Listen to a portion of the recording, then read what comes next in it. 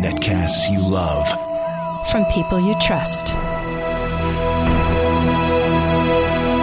This is Twit. Bandwidth for MacBreak Weekly is provided by CacheFly at CACHEFLY.com. This is MacBreak Weekly, episode 237, recorded March 8th, 2011. Who's a good dog? MacBreak Weekly is brought to you by PDF Pen and PDF Pen Pro. Go paperless and easily edit and sign PDFs with the affordable PDF Pen toolkits from Smile Software. For a free demo, go to smilesoftware.com/MacBreak. And by Squarespace.com, the fast and easy way to publish a high-quality website or blog. For a free 14-day trial, go to squarespace.com/MacBreak. And by GoToMeeting. Picture yourself on a phone call, sharing and explaining something visual with GoToMeeting. For your free 30-day trial, visit gotomeeting.com/MacBreak. It's time for MacBreak Weekly, the show that covers the latest news from Cupertino. And there is much news from Cupertino, but let me introduce the panel first before we get started on all that stuff. We're starting with Mr. Alex Lindsay of the Pixel Corps, back from his travels. Yay, Alex! It's good to be back. Pixelcorps.com for that multimedia guild of artists, Pixelcorps.tv for all the shows you guys do. And you're building a neat studio in kind of part of the Twit Studios. Yep. It's yours is coming along a lot faster than ours is. Ours is much simpler than yours. And so we're having a green screen stage, motion capture studio, and then probably a little physical studio with little. So awesome. It's going to be. It's purely geek. There's no shininess to it. Can I lease our side out to somebody and just come use your side? Oh man. Yeah. So what? Kelly from All in One Truck built the site. Cove is already done. The Cove's done. We're getting ready to paint it. Cove is the curved, seamless kind of background that you need for a green screen because you can't have any corners. Yeah, so it looks beautiful. How does he do that? Does he soak the wood to make it bend? We should ask him how he does it. I'd love to. I don't know. I wasn't even there. I was traveling. I came back and it was done. So beautiful. Yeah, it looks like a skate ramp. Yeah. Well, and it's really thick. A lot of those can be really thin. Oh, really? Oh, that's good. He said you could skateboard on it. Not that I'm going to, because that would ruin the paint job. No, please don't. You haven't painted it yet. Still chance. There's still time. Maybe we should do it before we... Also with us, Don McAllister, back from his sojourn, his trip around the Cape of Horn. Indeed. Hello, Leo. Nice to be back again. Good to see you, Don. Don and his wife Barbara were on the MacMania 11 that we went down to South America, Patagonia. Yes, I've got some incriminating video footage of a certain disco. Oh no! Oh no! I'll have to explain. I was just imitating the penguins we saw. Oh dear. Never mind. So do the penguins also bet 2 seats. Is that your story? That's Andy Ihnatko from the Chicago Sun-Times, back from his trip out here last week. Thank you for your help on the coverage of the iPad 2 announcement. Well, thank you for underwriting my travel expenses again. It's always good when two interlocking needs. I'm glad you could be here for that. I do apologize for last week's MacBreak Weekly. We had hoped to do an actual show after the intro, and unfortunately, for technical reasons, we couldn't. So we just released our coverage of the product intro, which covered it, but it took a longer time for us to say the salient features. Right. And then Andy joined us on This Week in Google so that we could at least get his expertise. Do you have an iPad 2 yet, Andy? Hey, let me introduce you to Sparky. Here we go the distraction again. dog. Hey, Sparky, how you doing? Oh, he's a little shy, but he's very distracting from questions that I really don't want to answer.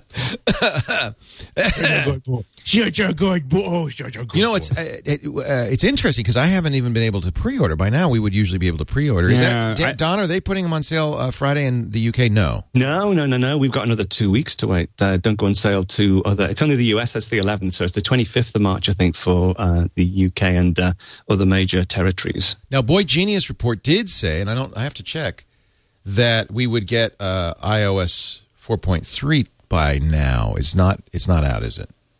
They were wrong. I haven't seen it. No, they were wrong. Probably by Thursday. Well, they were saying 10 a.m. this morning. We record on Tuesday, I should say. This is March 8th for those of you listening after the fact. Now, Boy Genius Report is saying tomorrow. But we know Apple said at least by Friday. Friday is 5 p.m. is when the iPad 2 is available in any form. So far, some people have said, the manager at the Apple Store said, I'm sure you'll be able to reserve one, but we haven't even seen the ability to do that yet. Yeah, it looks like they're doing the whole... The line is good for PR. I feel like that's the reason we're not getting the pre-order. Well, and that kind of bugs me. That's throwing your consumers to the lions. You disagree, Andy? I disagree. I mean, if they were going to do that gambit, they wouldn't have pre-ordered the first iPad. I don't. Well, then why would they not pre-order this iPad?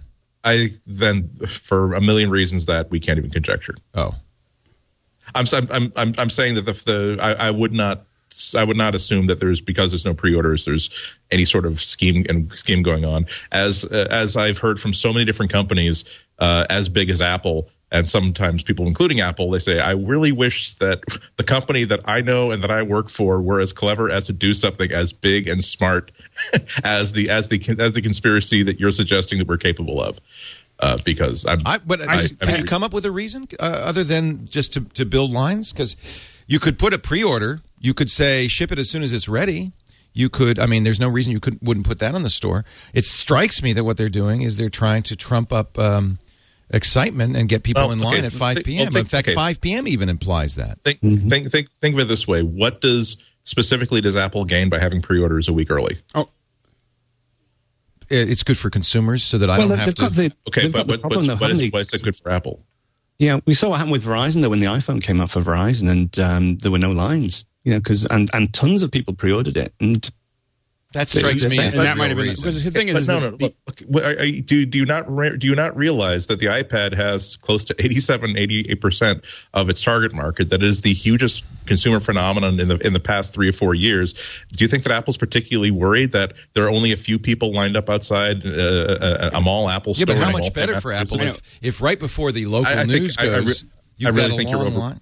Really? I think you're overestimating the value of that. Really, they care about selling 10 million in the first 3 months, and if they can do or the first 6 months or whatever target that is, I don't think that they're so concerned about. There should be video of really long lines. They're going to get as much press as they want about it. Actually, it's interesting. Gene Munster at Gartner says there won't be lines because it is available at AT&T, Verizon, Apple stores, Target, and Walmart all at the same time. So that I mean, if that's the case, if that's the case, then it is true. I mean, if Apple does that, then that is an anti-line move, So, yeah, but they did that with AT&T. But the big thing is there will be lines. Most people there are going to be lines starting at 4 a.m. on Friday. There's already lines. There's some line now. Some dude has already got. There's always some dude. That's not some dude doth not a line. Yeah, make. You need two suckers to get to get a line. Yeah. So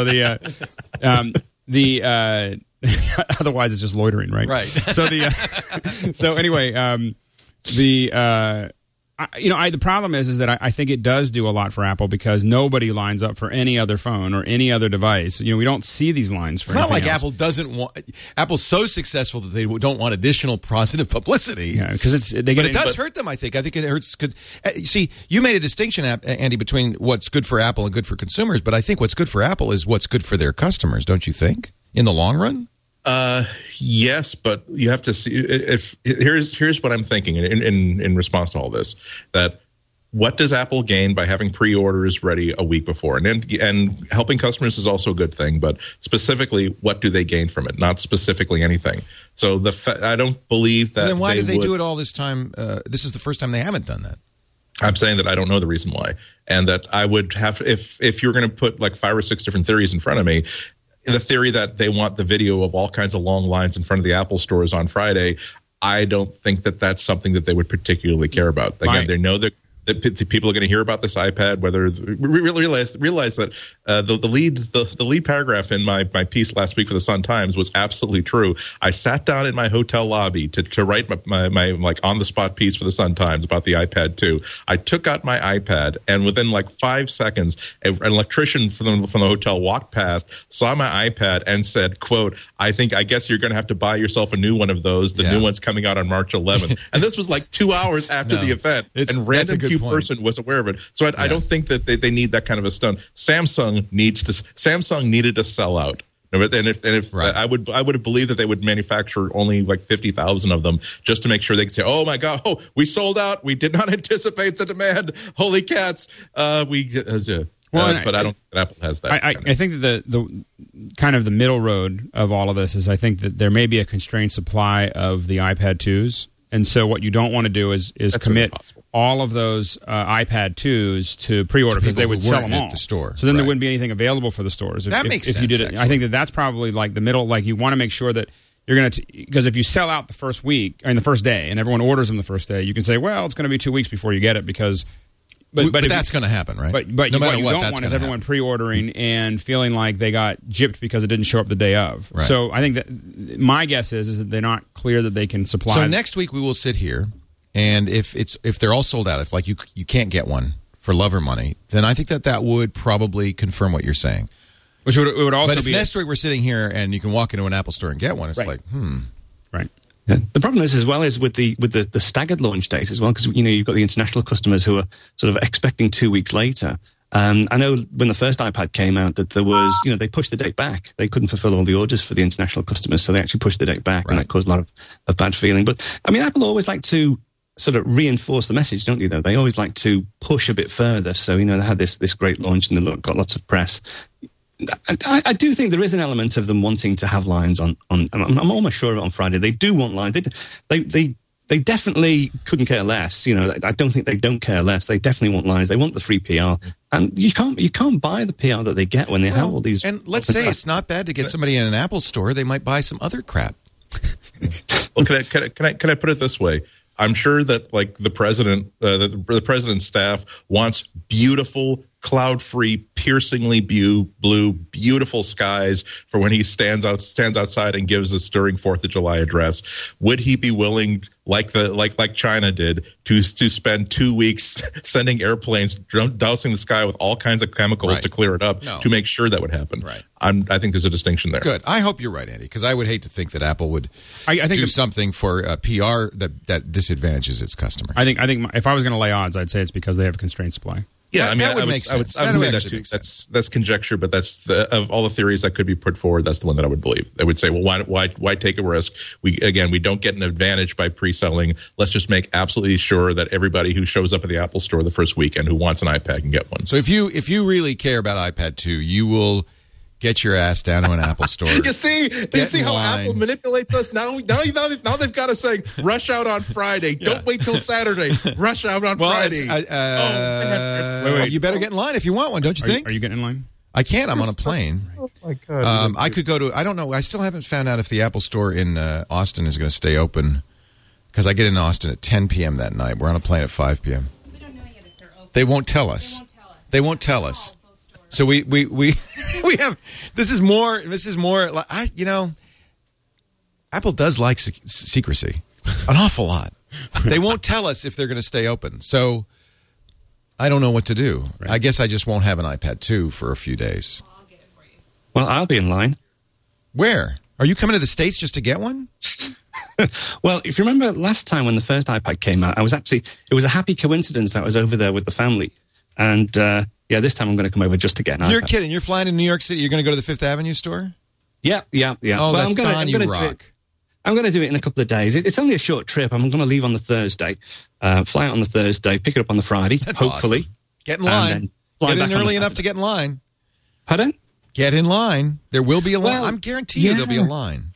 There will definitely be a line. I don't know. I'm going to be there first thing in the morning just to mooch around. I'm seeing some friends while I'm over there as well, and I'll do some sort of reporting and tweeting and taking some video and stuff and put it all together. But, so we don't know, Eileen. They haven't told us either whether you could buy one or more, and Eileen's going to be there. Yeah. So she's going to try to get one for us. You people are saying, well, why do you need one so fast? Well, so we can review because unlike Andy, we don't get them ahead of time. It's our job. We're recording iPad today. It's our next job. day. That's what I tell Carlita. Well, it's our job. It is my job. I mean, it literally is my job. Yeah, that's why I'm doing it as well. It's I eat and breathe this stuff. I do video tutorials on it. 2 weeks delay. It might be even longer if they do push back the international launch again. I need to do it. No, you got to do it. Yeah, it's not just. I'm not just going off on a whim. There is a definite. And I'm also buying two. Actually, I'm going to give again like I did with the first iPad when that came out. I'm giving one as a prize to Screencast Online members. Nice. So, and I believe there's just a limit of 2 per people. So one for me and one as a prize. And here's the guy in line. So I don't see him in the tent, but he's got a good position for his tent. I'm surprised that they're letting him just put a tent out. Letting him. Gee, please, whatever you do, don't put a tent in front of our store implying that there might be a demand for the iPad 2. Wait a minute. Andy says they don't need to do that. No need. We'll sell plenty of them without that. We don't need to resort to...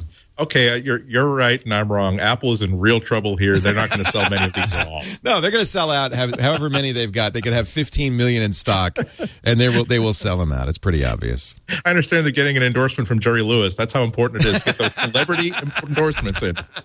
What I think is crazy is just how much of the repeat. By the way, everybody has the same freaking picture of the same freaking tent with the same... here's Leander Connie. The first iPad 2 lines are forming. It's 110. Yeah. Justin Wagner. This is in Dallas. MacCast reader has taken this picture. He's the first person in line. He's also apparently the only person in line. And he has a website. Oddly enough. I wonder if he used Squarespace. Look at this. This is his website. He's got the launch. Come to iJustinOfficial.com. Oh, please. It's like the Paris Hilton of iPad launches. You're an iOS whore. You're a filthy iOS whore. We see right through you garbage. D-Stu99 in our chat room says, that's not a line, that's a squatter. So, okay, let's play the game. Predictions, first weekend sales. Look, they sold 1 million Verizon iPhones in the first weekend. They're going to have to sell, 5 million in the first weekend? 3 to 5 million. They'll sell everyone they've got, right? Oh, yeah. All of them. Yeah. How many they have is really what we're asking. Yeah, I'd say 3 million. 3 million? Don? Yeah, it's going to be down to what they've got. I think they'll be able to sell what they've got, to be honest. So yeah, I agree with you. It's so we don't know what the supply is, but I think they will. You're right. Absolutely sell out. That makes it really complicated when Galaxy says that we've sold 2 million Galaxies in the first 4 months or whatever. Right. That's the. Don't get me started on the smooth sell through. So Alex, Andy, what do you predict? I have no idea. Remember, it took them a month to sell 1 million of the first iPads. I can't even guess. But that's what we got from Steve's talk last week is that they didn't know how the first iPad was going to be received. They know now that they can do no wrong, that the competition can't compete. Well, it gets into that whole price thing as well. The price versus, all of the price is right. It's But don't people really go in and end up buying the 3G and they kind of say, well, as long as I'm getting 16 gigs, I might as well get 32. Someone asked me, like, how much? It's $500, right? And I said, like, they looked at mine. I was like, well, I pretty much just buy the $867 version. Like, I think that's the one that's got the 64 gigs and you go in thinking you're going to go in cheap, but then you're like, well, I have to have this for at least a year.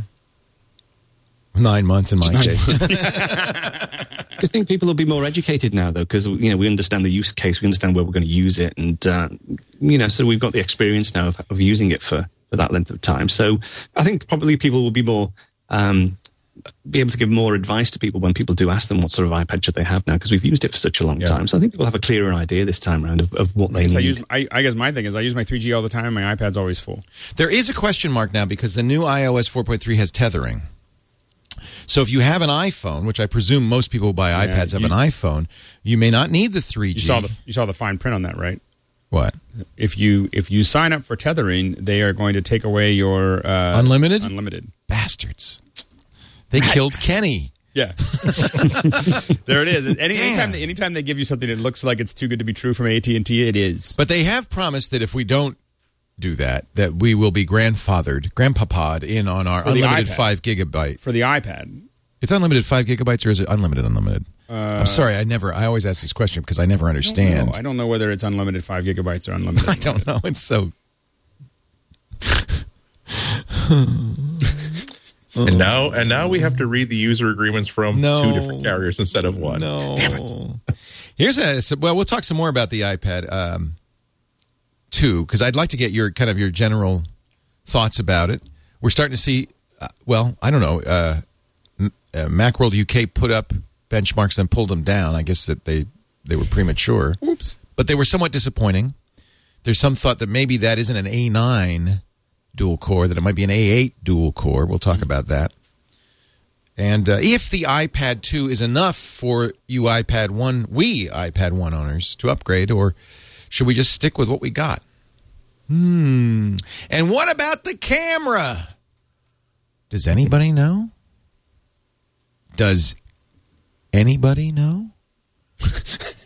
Such a good boy. Does anybody know? Who might know the actual resolution, the native resolution of that camera? Does any Bueller? All right, let's. he's pulling. I've got the little squeezy roll. Come on, go on. Okay, you got it. Okay, go get it. Oh, distract. You're such a great distraction. Hey, how many people remember Smile on my Mac? Yeah, great company. Now they're called SmileSoftware.com. We love them. I use Text Expander, like saves my life every single day. They have a product that I really love called PDF Pen. Now, I've recommended in the past. Remember, I recommended an open source program that was kind of okay that allowed you to edit PDFs. Whoa, this is so much better. They have PDF Pen and PDF Pen Pro. If you go to SmileSoftware/MacBreak, you can get a free demo. So if we all live these days, we wish we could live these days without fax machines. And one solution, of course, is to use PDFs. And I have to admit, I've been opening PDFs in Photoshop, pasting in responses, signatures, printing, and then printing as a PDF just to get this stuff in here. Or maybe you spend the money on the expensive Adobe stuff that lets you edit the PDF. We've got some inexpensive software. Well, this gets in that hole that you got to sign stuff. I mean, that's the big. You still have to do it. You have to do it. And most people now, at least they'll take back a PDF as the final product, right? As long as it's bound into there. But you need to do it, and that's the number one reason I use. Well, wait till your kids get a little older, because you start filling out a lot of forms too. You know, you got the medical form, you got the parent question. And I fill out a lot of PDFs. Fortunately, people do use PDFs now a lot. And my fax software will send it to me as a PDF, which makes it much easier. Oh, that's great. Yeah. So this is about a tenth the cost of Adobe's product. It's called PDF Pen. They call it the Affordable PDF Toolkit from Smile Software. It allows you to edit your PDFs, make changes without going back to the original, go paperless. You can OCR it to get the characters out of it, which is really great. You can add text, images, and signatures. In fact, they have a library, which is really nice. So I have my signature, the stuff. I have Jennifer's signature, my initials, her initials. How's the security work on that? Is there like a login that you need? Well, no, it's not stored online. It's on my computer. Right. Yeah. So of course, I have a login. I don't let people use my computer. No, I didn't. I was just asking if there was a login for PDF. That's a good question. I haven't tried that, but I suppose there is. Yeah. I mean, it's stored within you. You have a personal library within the application. It's within your application. It's not online. Right. Yeah. So I actually did all the video tutorials for PDF. Oh, did you? As well, I did. So if you go to the website, you'll hear my dulcet tones, and it's a great product. It's one of those products that the first time you see it, I think people think of a PDF and they don't realize that there is like a text layer within PDFs. That's the whole OCR thing. You know, you can actually search by things, but they don't realize you can actually go in and edit the text. And it's to quote one of Steve's recent phrases, it's pretty magical. You can actually and revolutionary. Open it, and you can actually replace an image within a PDF. Oh, I didn't know that. I haven't done that yet. You can click on the text and actually edit the text, and so it's not just sort of writing on the PDF. There's tons of stuff in there that you can do. There's also things like you can put redacted. You can search a whole PDF. You know, if you're doing legal stuff and you want to redact a particular name or a sentence or something, you can actually put that in. It'll search through and redact it, blank it out for the whole document, and do all sorts of things like that. It's really, really clever. So if you go to the website, which is smilesoftware.com/PDF pen. Actually, smilesoftware.com/MacBreak. Do that. So that way we get credit. MacBreak. You'll see Don's. I didn't, Don, people are probably saying, oh, you had Don on because you knew you were going to be doing. I did not know. I swear to God, I did not know that you had done these. That's right. No, I did them, and so, but they were smart to get you to do them because nobody does better. Look at different ways of opening PDF files in PDF Pen. Nobody does a better job of these screencasts than Don. So find out all it can do. There's two versions. There's PDF Pen. And then that's $59.95. And then the PDF Pen Pro, which is $99.95, will let you create interactive forms yourself, as well as convert websites to multi-page PDFs. And the hyperlinks are preserved, which is fantastic. So I take it, Don, you agree this is a good product? Oh, yeah. No, it's a fantastic product. That's very, awesome. Very good. Very, very good. You can see why Don's It will by default open in Preview. Preview is the default. He's just application for he's PDF just so on the Mac. comforting. If I wanted to open it in PDF Pen, what I could do, well, I could obviously go into PDF Pen and do a file open, or I can right-click. Look at this. Say open with. Love this. And then select. In fact, I PDF changed Pen. all my PDFs to just open in drop-down PDF list. Pen. I don't want Preview anymore. I love PDF Pen. Now, to change the default association. Oh, so he's going to you show go. you how to do that. There you go. Pen rather than Preview. I can't see myself at the minute. Oh, there we go. Oh, yeah. I was showing you because I thought you were talking. I'm very confused. I'm easily confused. If I change this to. So give it a try. PDF Pen, Smile Software. you We see love I've got them. both PDF Jean's Pen been and here PDF. on the show many times. She's really a stalwart in the Mac community. She was at our party after Macworld. I just love that whole company. And I'm really thrilled to have him as an advertiser. Just continuing in my strategy of only advertising stuff I really, really like. Just wish I liked more stuff, I guess. About this time, I was wishing I liked more stuff. Smilesoftware.com/MacBreak. Please use MacBreak so that we get credit for it.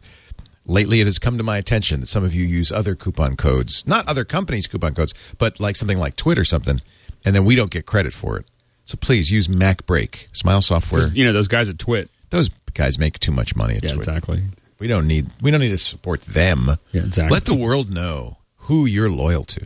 Smilesoftware.com/MacBreak, and we thank you so much, Smile Software, for being a part of the MacBreak family and helping to pay for that studio. I think we just paid for a soffit. One light now paid for. Only 33,000 more.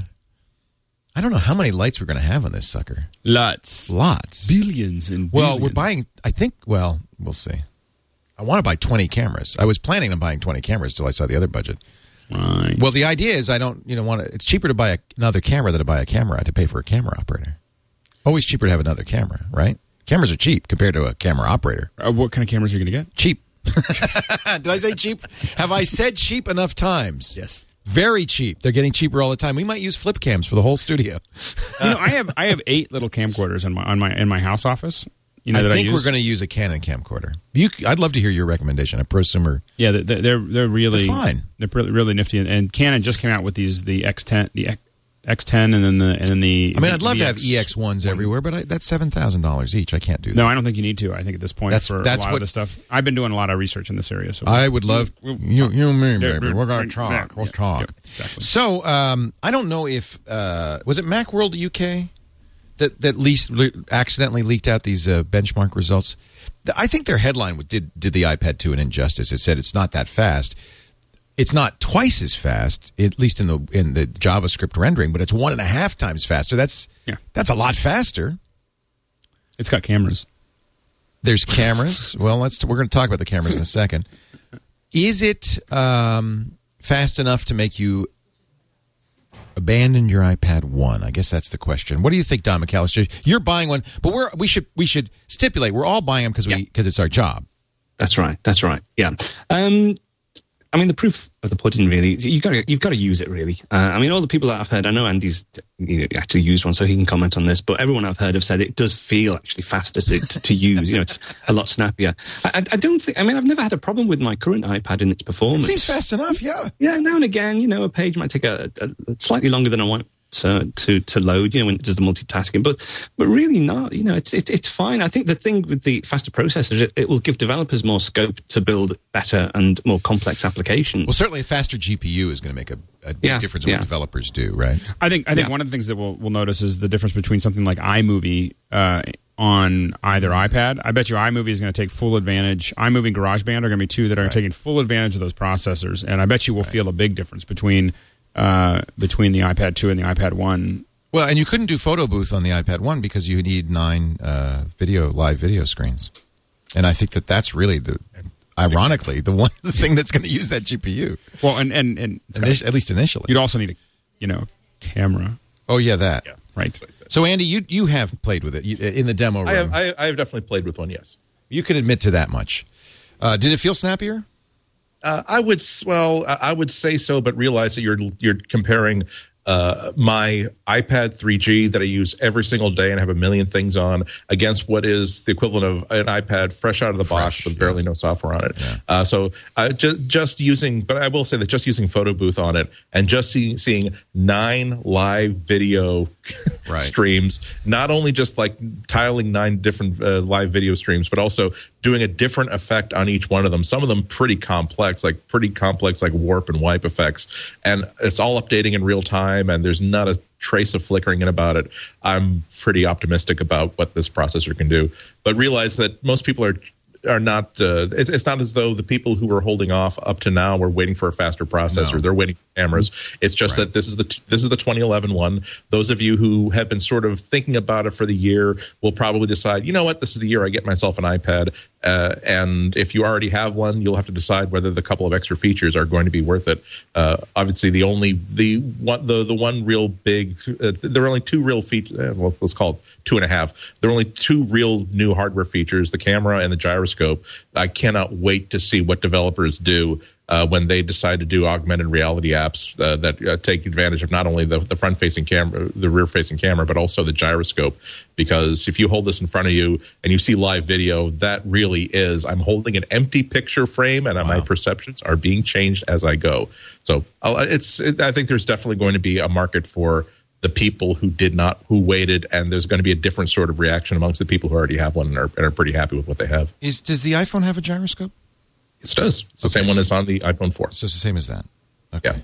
Yeah. And those of you who haven't tried the difference, it is the difference between, you can do a shooting game with the iPhone 4 in which the phone can actually tell the difference between this and this. Right. So you can actually really just line up those crosshairs exactly where you want them to go, as opposed to just based with the accelerometer. It's like having a 4-position joystick where it knows that, okay, he wants to move left, he wants to move right. The gyroscope says, no, he has rotated the screen exactly 1.3 degrees of yaw, so that's how I'm going to update things. Again, the first time someone does a really good augmented reality app on the iPad 2, that's going to be the time in which a lot of people will go from, the iPad 2 is just a stupid toy, and I don't understand why anybody's stupid enough to buy one. And then they'll see somebody, with an iPad 2, using this app. They said, okay, and can that augmented reality app show me where the nearest Apple store is by any chance? Okay, there it is.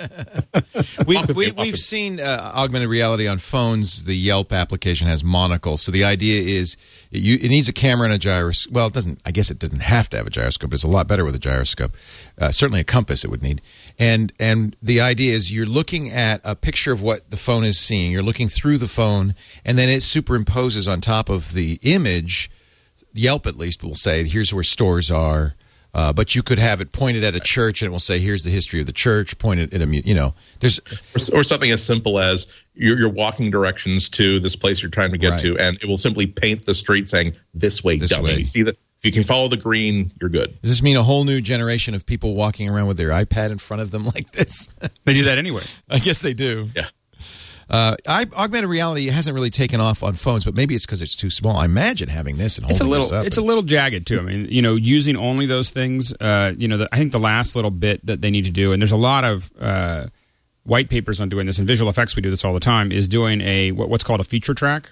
It can be done in real time at this point. And with these faster processors, I think we're going to get to a point where, so what you do is, when we do what we call... Feature track. Yeah, so what we... it would be the last step to a lot of the software, which is that right now we know where we think it's pointed. We're looking at its GPS information and its gyroscope and the accelerometer and all those other things. If you then have the camera, now that you have a camera, right. And you have it feedback and you have a fast enough processor to process it, what you can do is look at all the little features, little details, little corners and everything else, and you can actually track it. And then what that allows you to do is lock all those. That's how we track things into 3D, like into scenes. And you would be able to then really have, so all those little signs wouldn't float around. Like when you're using augmented right now, when you're moving it, right? They're not it's weird. It's kind of weird. They're not. Yeah. So the thing is that with a feature track, it would allow it to actually see the store and say, "Oh, there it is." Well, it would mostly mean that you would never, like, if it stuck it somewhere, it would really never look like it was sliding over the background. And that's what some of these faster processes are kind of going to open up when someone starts writing to them. Right. Because right now it was probably a little too much horsepower to do it with the last version. This version and maybe the next version will be enough to start. I can't wait to to see also. So that's going to be a great feature, and I can't wait to see also what people do with the cameras. I mean, the camera app on the camera apps on the iPhone are just mind-boggling, and but my concern, and Andy, I know you can't respond to this, but my concern is that they're putting the iPod Touch camera in there instead of the iPhone 4 camera in there. They haven't said anything about the specs. I think that the front-facing camera, I thought was that's HD. VGA. They've said that the front. No, they say it's 720p, but they say that about the iPod Touch, and it's not. It's 920 by 720, or 960 by 720, and so it could be the iPod Touch camera in there, right. Which would make it. Which I mean, if it were the iPhone 4 camera in there, I would be jumping up and down. I mean, that's a pretty decent camera, right? Not, but isn't it? As you said before, Leo, that most people who've got an iPad 2 or who will get an iPad 2 will likely have an iPhone 4. So you're more likely to whip out your phone and actually take some video with your phone than you would with the iPad. I mean, I was, in some respects, we sort of knew there was going to be cameras on the iPad 2, but I know there was a school of thought that thought, well, possibly they might only give us the the forward-facing camera so we can do FaceTime. Do we really need the rear-facing camera? And again, as Andy said, I'm pretty sure it's going to be for augmented reality. That's the main driver for this, rather than actually taking movies. Seeing iMovie on there was a bit of a surprise as well, because that would sort of give you the idea. Well, no, they are trying to position it as a movie capture device and editing device. But again, when we see Lion and some of this new technology that they're talking about transferring files seamlessly between different devices, I can well imagine, in 12 or 18 months, or even when the iPhone 5 comes out, to be able to transfer video from your iPhone directly to your iPad and then edit it on your iPad. That would be the thing, though, is that when we shoot on a lot of professional cameras, having a monitor about the size of the iPad is pretty common. Well, it's pretty common. Yeah. Like we almost always have that. The idea of being able to see that, for a studio, like when I saw this with the screenplay out, I was like, you can put the front facing camera and you can make these things like your studio, like it'd be cool. A weird studio camera. Well, we'll probably use these for teleprompters. I mean, there's a lot of applications for a 10-inch screen. Well, but we use a lot of them. We attach them. So having that larger screen makes a big difference when you're shooting. It is a little odd to think of it as shooting, but I think when we're thinking about it using our little handy cams, it seems big. Right. From someone who shoots a lot with these cameras. I mean, we have screens this big almost all the time because you can't tell It's very 1998 to think that a camera on a device implies just taking snapshots. If the only thing that these cameras are 1998. Okay, well, enjoy your hammer pants, Leo.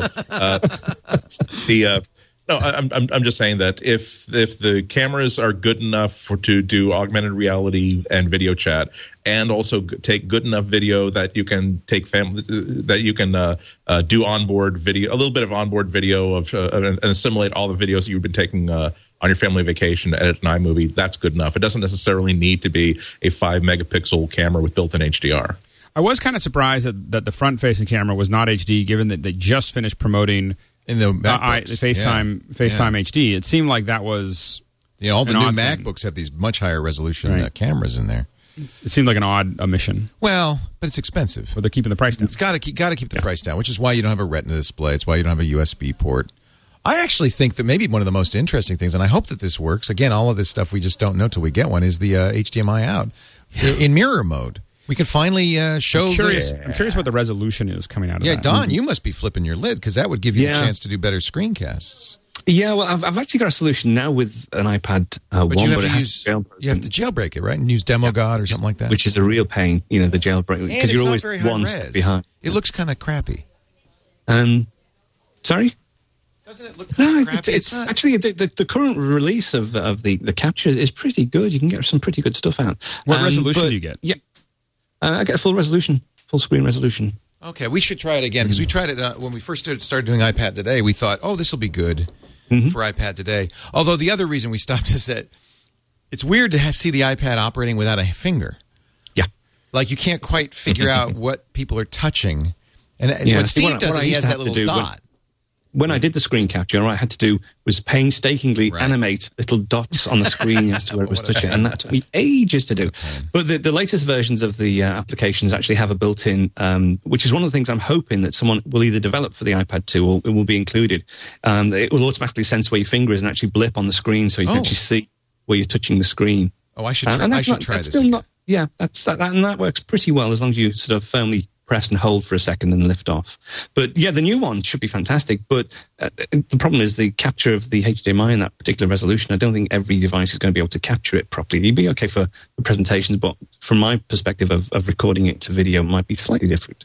So we'll have to see. Yeah, of course, they said 1080p, but that would only be for 1080p content. The screen resolution itself is only 1024 by 768, so mirrored wouldn't be 1080p. Well, and also, I feel like there's probably there's going to be some limitations to the resolution related to copyright stuff, so that, to make sure that you're not pumping video, right? Is like copywritten video at full resolution out of the HDMI would be a. I don't know. Isn't the whole point of HDMI that it is essentially a secure method of cabling? The whole reason not necessarily HDCP has to be implemented, but it has to be implemented all along the chain. I bet you, Steve, after his Bag of Hurt statement about Blu-ray, it sounds like he doesn't want to implement HDCP on the. You'd have to implement it on the iPad and on the receiving device. That was the whole reason why you couldn't the movie app couldn't use the VGA out. Right.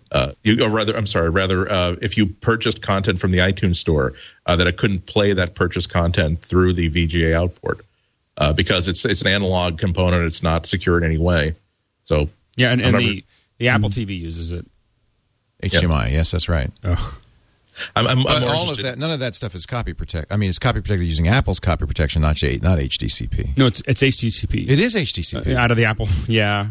Every time so it turns out, and if you don't have the high speed cables on the Apple TV, you will have to have an HDCP cable. Well, you have to have a 1.4 HDMI 1.4, not a 1.3 cable, or you're going to get about half the time. It puts this big thing up that says HDCP. This is not compliant. Which I look at it as a banner that says, if you had ripped this movie, you'd be watching it now. So, but that's every time I'm like, I'm trying to buy movies that I bought, and you are making me sit here. And it goes, point taken. So, anyway, or if you BitTorrented it, you would be watching it. You'd be watching it right now. Yeah, exactly. But instead, you're honest, which is such a foolish. I know. I feel misguided often.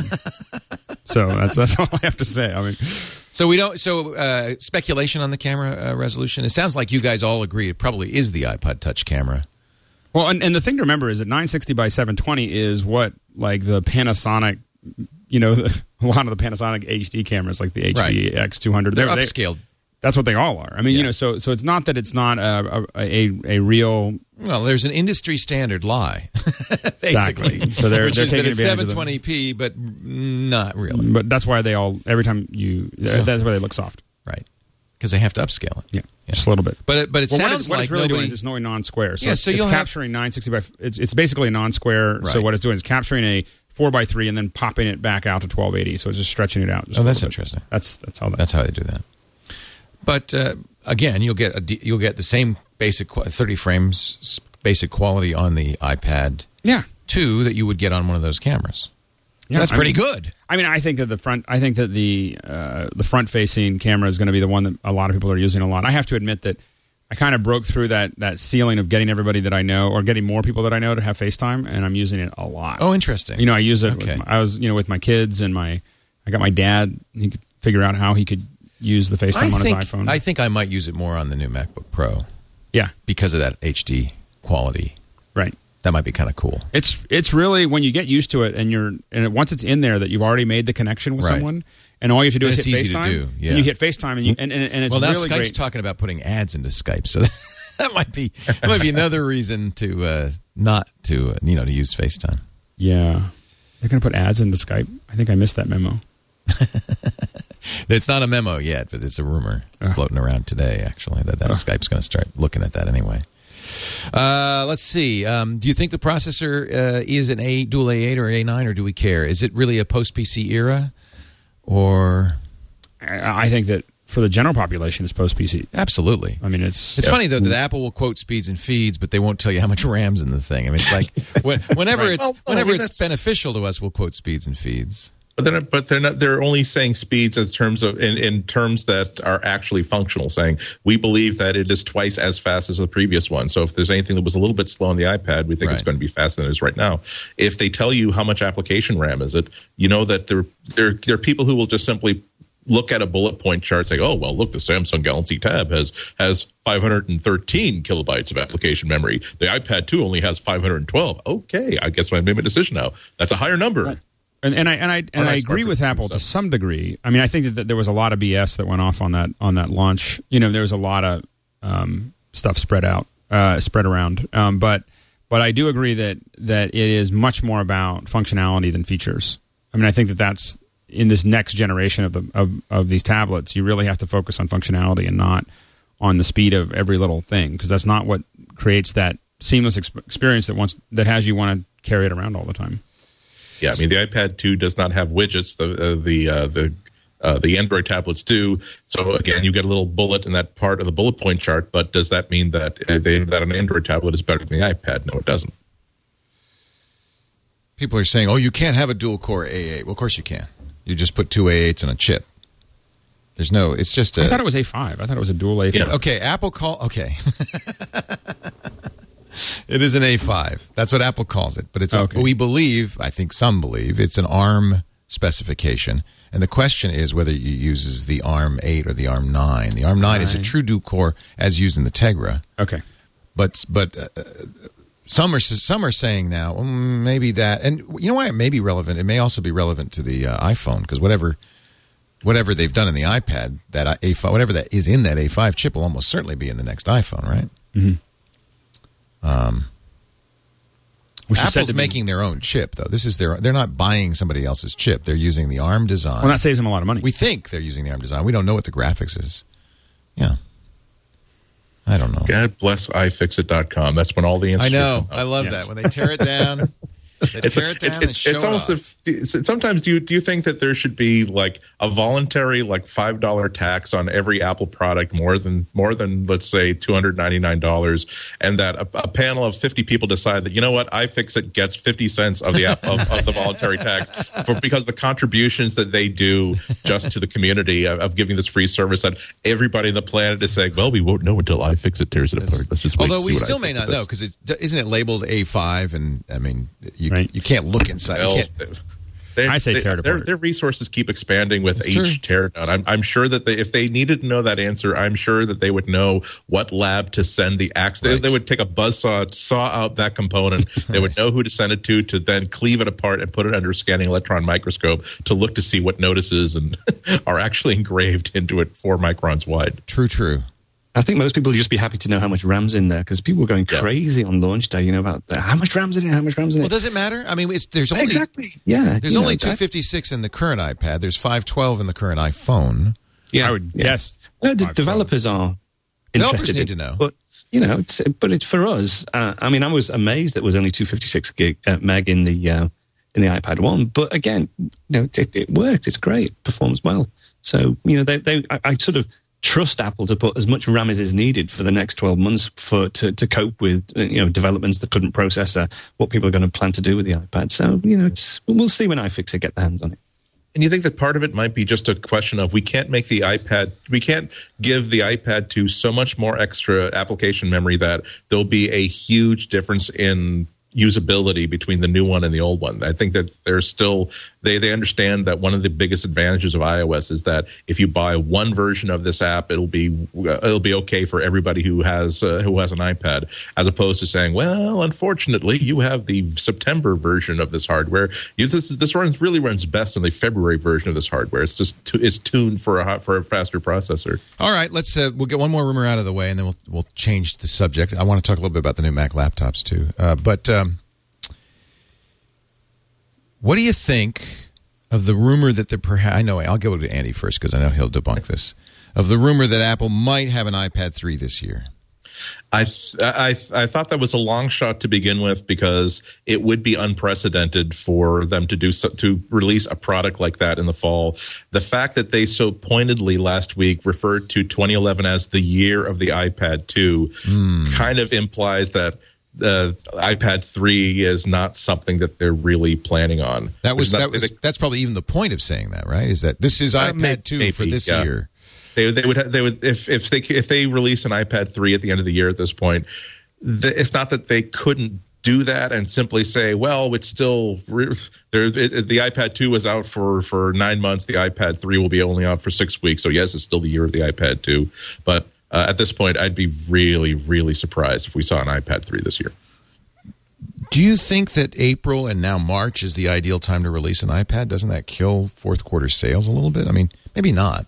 Not really, because there's still, remember that they I don't know whether the idea of the iPad as a post PC computer is something that occurred to them recently, or whether that was part of the strategy all along. It's what we've been saying from day one, right? Exactly. And one of the things that I've always felt about the incorrectness of releasing an iPad 3, whatever, for the holiday buying season is that I don't think that they're looking to sell $500 to $800 devices as Christmas gifts. Right. I think they're looking to sell them to people who are going to school, which means not only that, but they're looking to sell them to people who buy 500 of these for the school system for the upcoming school year. So this is the ideal time.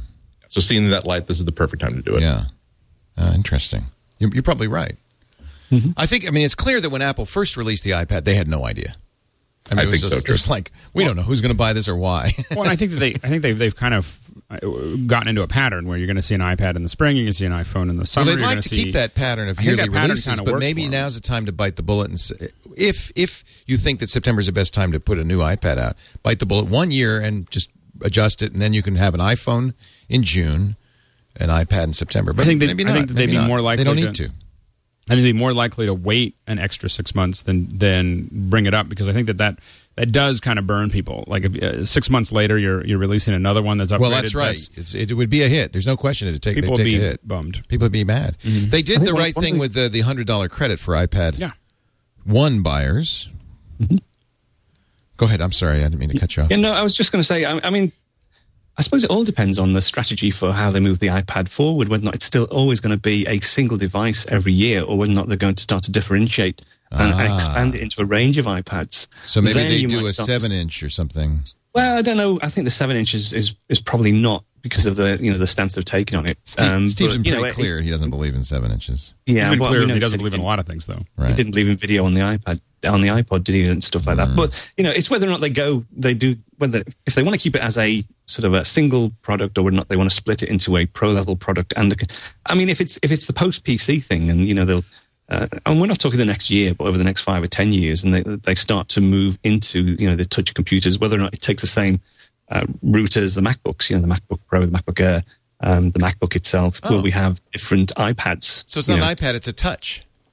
You just say it's an iPad Touch.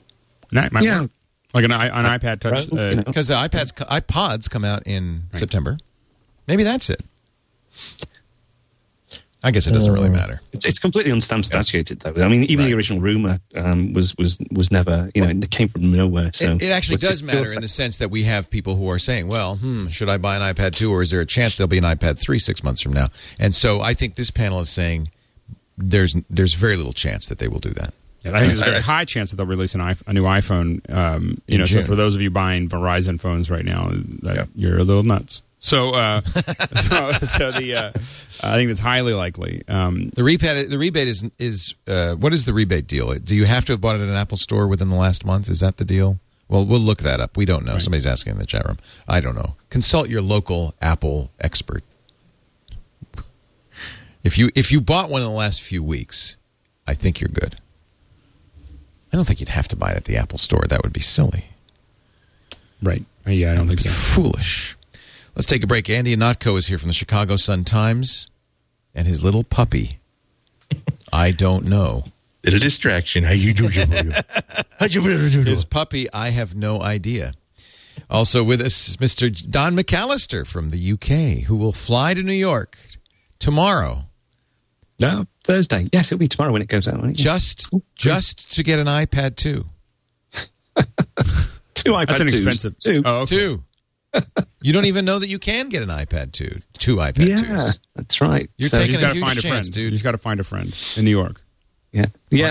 Or someone who's going to be early in the queue. If I can just, as we say over here, bunk in. That might be the way. There's that guy in Dallas. You might just fly to Dallas. He's got a tent. No. It looks like it's a tent. 2 people could sleep in.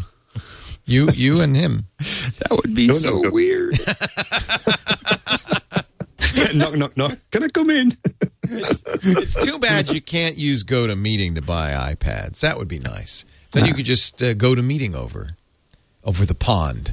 That's what GoToMeeting is great for. Is eliminating that business travel from the picture. I know we all feel like in-person meetings are important, but a lot of times we're in this conference calls, whether it's across the room, across town, across the country, even over the pond, as they say.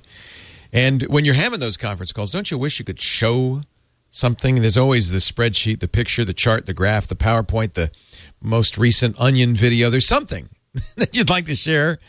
And it's frustrating to be on the phone and saying, well, if you could only see this. That's where GoToMeeting is so great. A picture is worth 1,000 words. A meeting goes on longer when you have to describe everything. It's also less engaging. So your next online meeting, try GoToMeeting. In fact, you could try it for free. GoToMeeting.com/MacBreak. Again, please use MacBreak if you can. Remember, MacBreak. GoToMeeting.com/MacBreak. And try it free for 30 days. 30 days of unlimited online meetings. It includes free teleconferencing and voice over the internet teleconferencing for sales presentations, product demos, training sessions, collaborating on documents. There's nothing like GoToMeeting. What's great is it's so, it's really idiot-proof. That's the big thing. You set everybody up, and then they get little emails, and then they get little reminders, and then they get another reminder, and so you don't have that whole I couldn't find the link or you sent it to me 3 weeks ago or whatever, and then you just click on it and you say that app's okay, and boom, you're in. It's great. We even fired up the other day, just fired up GoToMeeting, even though we didn't have anything to show, in case something came up, and we just used the teleconferencing. Yeah. It's great. GoToMeeting.com/MacBreak. Try it free for 30 days. It's easy to install Mac or Windows, completely cross-platform, totally secure 128-bit SSL, so you don't have to worry about any exploits. It is just fantastic stuff. GoToMeeting.com/MacBreak. We thank them so much. The folks at Citrix have been so supportive.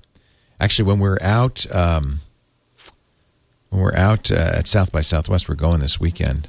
I'm going to get Michael Guarneri, who's out there from Citrix, to show us. There's been a GoToMeeting iPad for a while. Now they've GoToMyPC iPad, which is so cool. Yeah, so cool. So we'll get a look. We'll kind of get a first look at that.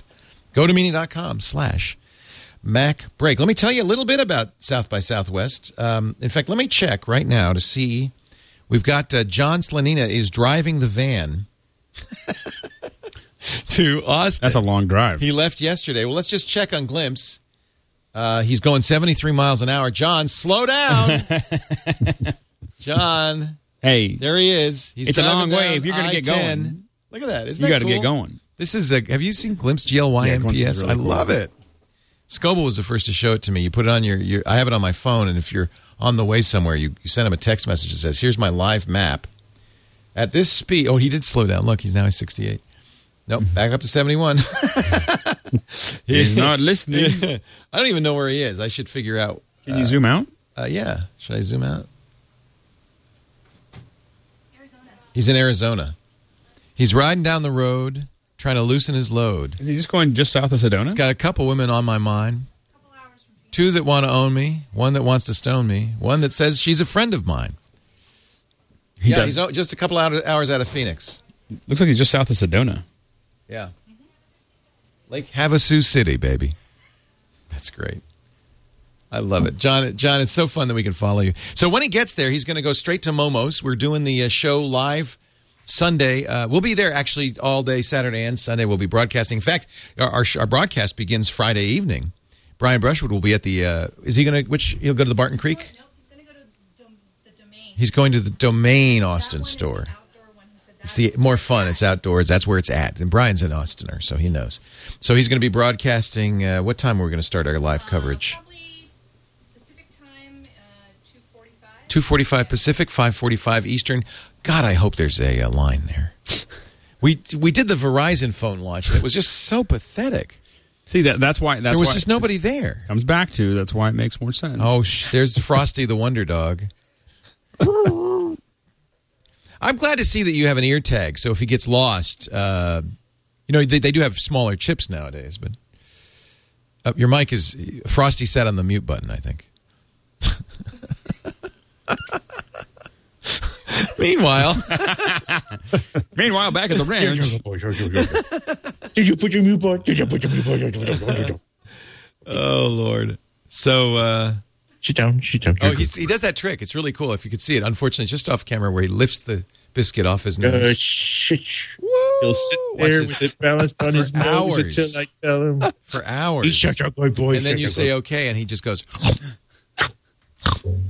snarfs it right up. Such a well-trained. Buster, such a good boy. Buster, such a good boy. Buster, is that his name? It keeps changing. Well, so see, his job title is Distracto, the Wonder Dog. El Distracto, the Wonder Dog.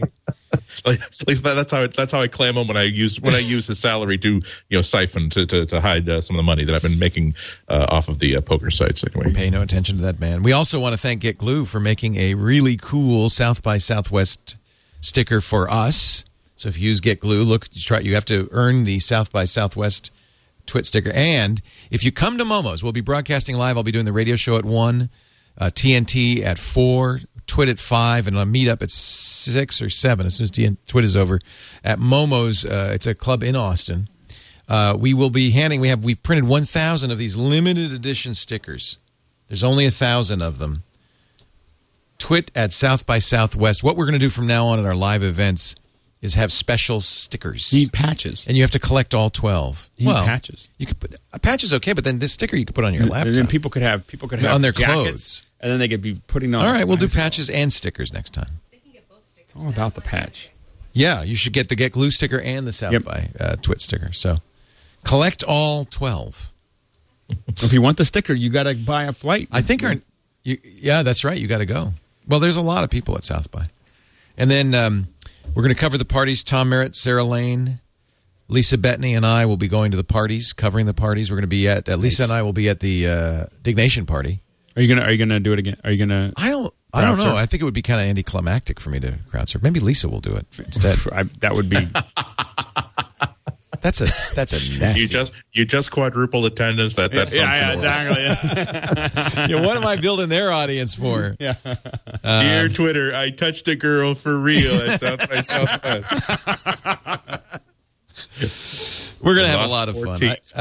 South by is so much fun. It's really interesting. In fact, I spent a little bit of time this morning collecting all the group messaging clients that are out there. There's more than a dozen out there now. I'm liking Fast Society. I'll talk about it. It's going to be my pick. So this is the hot. Beluga just got sold to Facebook. What are you laughing at? I just heard this long discussion about Grindr or whatever. I was like, you don't like Grindr? What's Grindr? No, it's bad. It's Grindr? No, I don't want Grindr. I have. Yeah, no. I know what. I'm just from the name. I'm thinking I know what Grindr is. I may be wrong, but I'm just thinking. I don't want Grindr. All right. Maybe I do want Grindr. No. Oh. Maybe you don't know me as well as you think you know me. Just look at the chat. You'll. Oh, I don't want Grindr. Okay, never mind. You do know me well enough. Yeah. No, I didn't realize. Okay, I didn't know what you're talking about. I have no idea what you're talking about. Let's get back to the Mac news. What do you say? Sure. So here's the details on the $100 refunds. I have done my research. Well, at least I went to MacRumors.com and I checked what they did the research. They did the research for me. Apple. This is in the UK, but I think it's the same in the US. In the UK, they'll refund the £100 price difference if you are within the 14-day return window. You only have 2 weeks.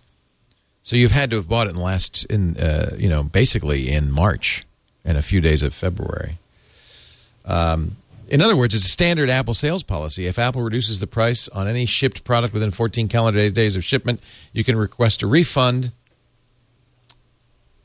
This isn't exactly a reduced price. Oh, they did reduce the price. They reduced it $100. Mm-hmm. That's right. So that's what it's coming from. You could now buy an iPad. So let's ask that question. Should you buy the iPad 1 for $100 less? Or should you buy the iPad 2?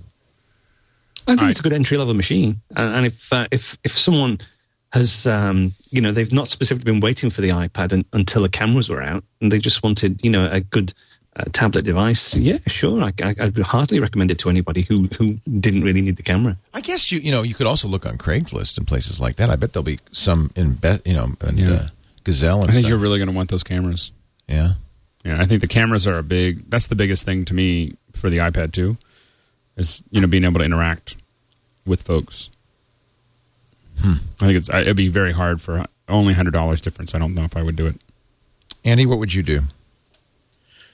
I'm not sure. I'm with Alex. The idea of if you're in for $3.99, you may as well be in for $4.99 and have the ability to do video chat with other people. I'm going to let you say that because I said exactly that, and somebody's twittered.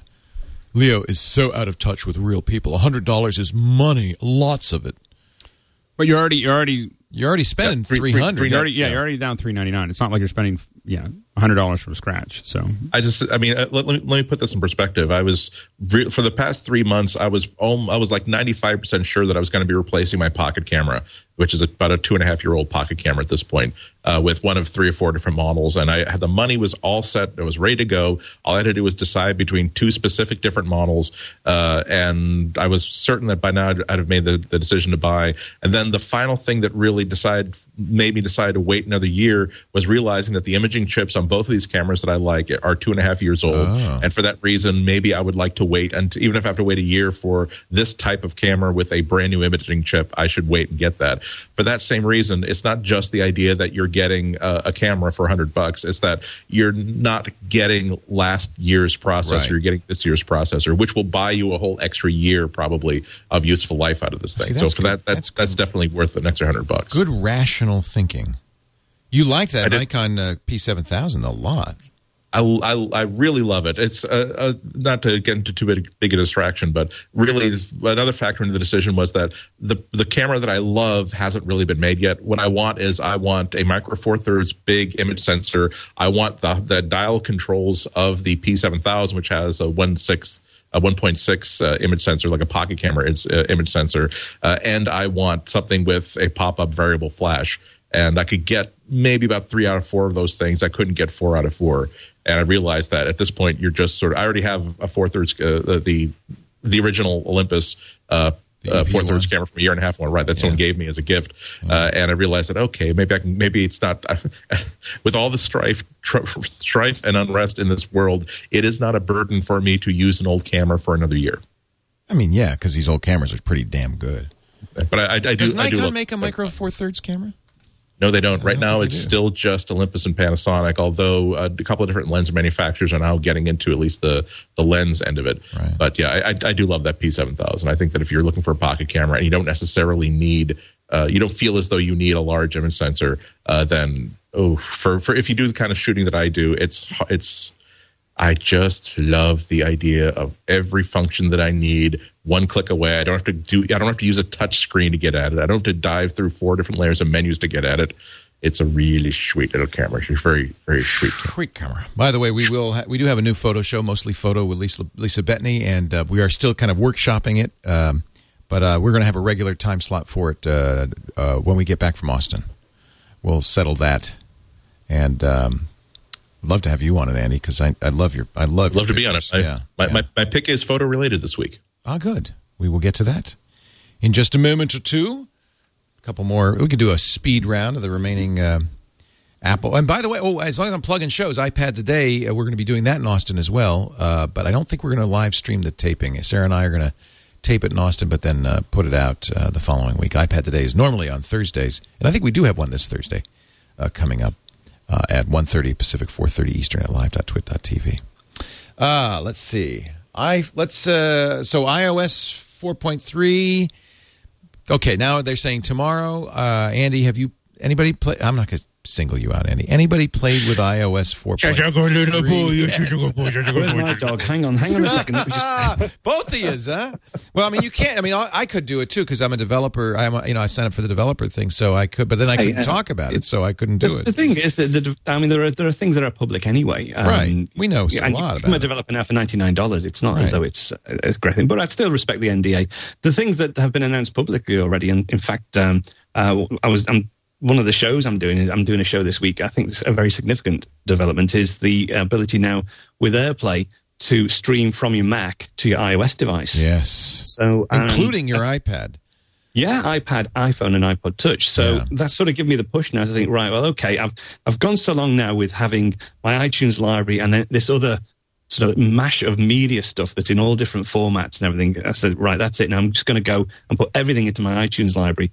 And then, it's going to be a little bit onerous to get there. But once it's there, it will be so much easier to move media around, to watch media wirelessly. And I think that's going to be quite a significant change for people. So what does that look like? I'm trying to, so does that mean I have to have an Apple TV to do that? No. It can be your Mac with 10.2, which is the new version of iTunes. That's got it built in. That came out this week. Everybody should. That's out already. Yeah. So all you do really is on your iOS device is go into the settings and put in your home sharing account details, and then immediately sharing is enabled, and you can see from your remote device all your different iTunes libraries that are already set up for home sharing, and then you basically just see your iTunes catalog from your device and just tap play and it starts playing wirelessly. That's going to be sweet. Yeah, I have a Mac Mini hooked up to a Drobo that has every movie, every song, all the podcasts, everything's all in one place now, and it's just how many terabytes? I don't even know. I mean, it's just like the Drobo is about 7 terabytes, and it's got other things on it, but it's almost full. Yeah, so it's but it's a lot of data there. But what's and I've been mostly using it for the Apple, just for the 2 Apple TVs that we have. But I'm being able to just do it on any of the devices makes a big difference. It should all round trip. It should all just go everywhere from anywhere. Yeah. I would think that'd be the. Eventually, you want to be able to do it from anywhere where you are. To anywhere. Anywhere. Not even. Well, if you have a Slingbox, you can do that now. Right. And then the question is whether the Windows and open source iTunes server programs will be updated to support this feature as well, because then you could do it on anything. I presume that if you have 10.2 on Windows, you could do it. Does anybody know? Don, is that the case? I'm not too sure. Not too sure about that. Chat room, if you know, that would be of interest. I presume that Apple intends to do that, but maybe not. Yeah. Maybe not.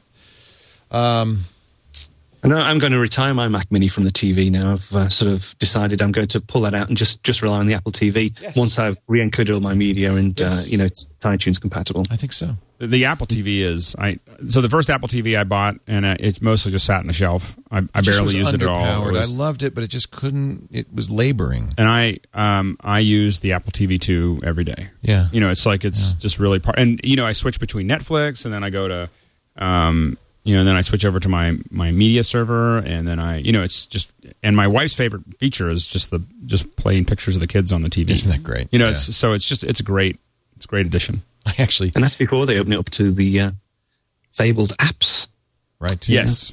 Now that's going to be huge. Does 4.3 get us closer to that? I guess if you had an HDMI connector on your new iPad 2 and you connect it to the TV, and I think that's probably why they have a power connector too.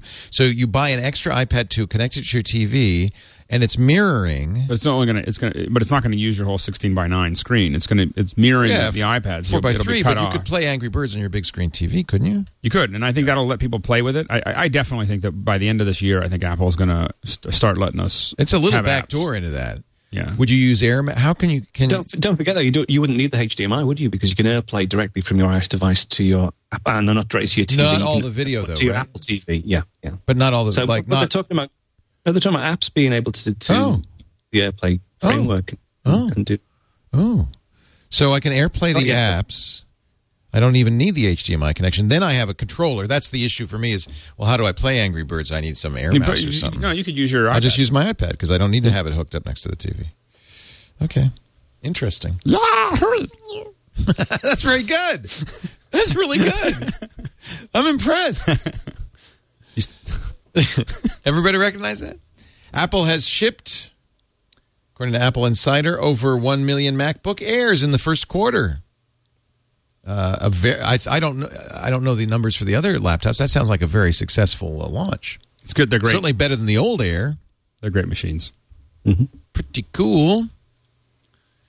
Congratulations, Apple. And now they have these new MacBooks, which I'm sad to say I broke down. You broke down. I haven't broken down yet. I'm holding out. You know what I do? It's foolish of me, but I go to and I put it in the cart, right? I pick what I want, and then I put it in the cart, and then I say, but I'm not going to press buy. But then it's very easy to impulsively just go to the cart and go buy. Yep. What? Did I do that? What? Well, now I'm stuck with it, so I guess I have to buy it. Yeah. You don't want to hurt Amazon's feelings or Apple.com's feelings by taking back the sale. Yeah. I mean, they've already started building it. I might as well just take it. Now, the reason we have a new employee, don't tell the new employee, but we have a new employee, and he, when somebody comes here, we give him a computer. I think that's kind of standard operating procedure. And he wanted a MacBook. He wanted an i7 MacBook. And I said, I happen to have an i7 MacBook. It's only 9 months old. Maybe if I don't tell him, I clean it up real good. It's got a 500 gig hard drive in it. So instead of buying him a new one, I gave him my old one. And then I bought the new one. But I did buy the SSD. I bought the 128 gig SSD because that Air has convinced me the SSD makes a big difference. With Thunderbolt. But can I use Thunderbolt for anything yet? Not yet, but it's going to be huge for people like me. So for professional... Well, I love the idea of a Thunderbolt gigabyte hard drive on there for my photos and stuff. Well, and also being able to... So then I don't mind 128 gigs because I got a Thunderbolt hard drive. The crazy thing is that I'll be able to take this computer and hook a RAID to it and then hook a big camera to it and have it bringing the video into the computer and then out to the RAID, and it can all be done through this crazy little connector. I can give you uncompressed footage out of an F-23 or F-35. It's going to be huge. Unbelievable. Yeah. When has anybody seen any Thunderbolt peripherals promised? Or I bet we will. Go ahead, Andy. I got one press release about a device, a drive that's going to be coming out in June or July. So okay, that's the only thing I've even seen. What put me over the top is this Engadget review Neely Patel did, where he says the fastest computer I've ever seen. He said, "Oh my God, it's so fast!" And he's not a particularly Apple fanboy kind of guy, I don't think. But he has the review, and they were just blown away by the overall speed. I did get the 1680 by 1050 display. I got a glossy. I like glossy, but I was looking at their benchmarks, and they are kind of remarkable. But it's really interesting that the MacBook Air, which really on the numbers is very kind of pathetic, doesn't feel that slow. I mean. Right. It's less than half the speed of the OpenGL performance on the MacBook Pro Radeon. Yeah. It's about a third the speed on Geekbench overall performance, and yet it doesn't feel that slow. Yeah, it really does underscore the fact that your computer spends most of its time waiting for you to click a button. Yes. And for so many people who, I think 80% to 90% of the people don't even need the performance of an i5 or an i7 and can get along perfectly fine with a MacBook Air. In terms of CPU speed, I actually love whether or not they can live in a 64 gig or 128 gig footprint is another question entirely. But speed wise, it's hard to find a complaint.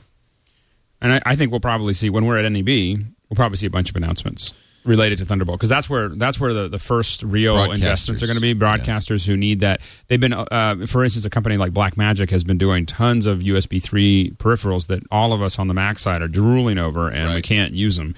I don't know if they're going to announce something at NAB, but it's going to. I can't imagine them not taking those peripherals and adding Thunderbolt pretty quickly.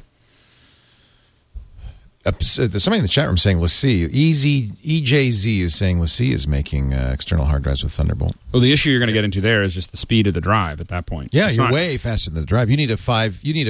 I mean, the reality is most of these drives aren't fast enough for the FireWire 800. Yeah, they're doing 40, 50 megabytes a second when the 800 is able to hand them that data at 100 megabytes a second.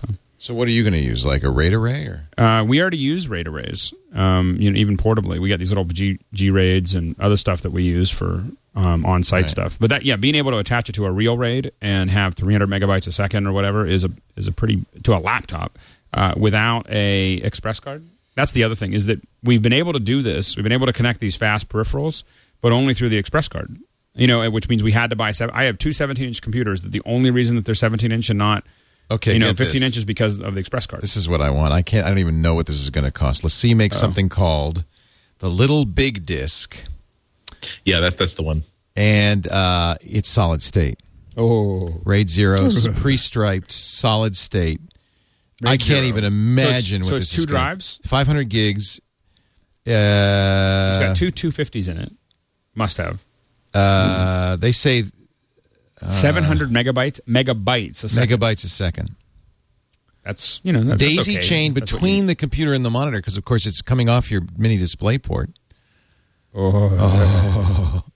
But how much is this going to cost? Oh my! And now we know why Leo always does the show while sitting on an easily cleaned vinyl exercise. Got to love the vinyl. I need one of those. It's got 2 Intel 510 solid-state drives in a nice, pretty... LaCie makes pretty little enclosures. Wow. Yummy. Well, so there it is. And that's... So, Andy, you say that'll be this summer? The release that I got said sometime this summer, yeah. Sometime. Exactly. Well, it's hard to know how to. My review of the new MacBooks is coming either late this week or early next week. And so you it's have so one hard in to stock? know. I have one in the office right now. As a matter of fact, I'm planning on buying one a little bit later this year. But it's so hard to review it like Thunderbolt because it's how do you okay. There's a lightning logo bolt on the side. That's it. That's more exciting than a little TV. Apple told me some stuff that I can then tell to you. How do you test it? If I like lick my finger and try to jab it in there real good, it's kind of hurts. What else can I tell you about this wonderful new? How's your review unit configured? Is it a spinning drive or a solid state drive? Spinning drive, 500 gig. I believe it's the lesser of the. It's the stock 540 RPM drive. It's a stock 5400 15-inch, not the 2.2 gigahertz processor, but the lesser one. What do you think? Sounds like you like it. You're going to buy it. I like it a lot. Yeah, the boost in processing speed is so. The last year's MacBooks was faster than the previous generation. These are another couple of leaps forward. I will be honest and say that one of the reasons why I'm definitely getting it is because my current MacBook is now like 3 years old, so it's really near end of life anyway. But I'm very, very pleased that I'm getting something that has not only a real like 4 or 5 year processor behind it, but also the next generation of connectivity behind it. If I'd bought last year, I'd be pretty disappointed that I'd bought that I hadn't waited a year. I was. I mean, this i7 is 9 months old, and it was like, oh man. But this is kind of a future-proofed laptop if you're going to get one. Yeah, you're definitely I'm going to skip these ones down. I'm waiting for the next generation of MacBook Airs. I want my MacBook Air with Thunderbolt on. For goodness sake, a backlit keyboard, please, for the next MacBook Air. Oh, I know. That's the one thing really missing that I really miss on Unbelievably how much you miss it. Yeah. I'm really surprised about that. Well, I think that the other thing is I feel like they have to put out Mac Pros and iMacs because it's just kind of like I don't want to buy anything without Thunderbolt built in. I mean, I don't want to invest in any more computers for our office until you're right. Until I got Thunderbolt connections. Yeah, I just bought a Mac Pro too, and I'm feeling like, oh shoot.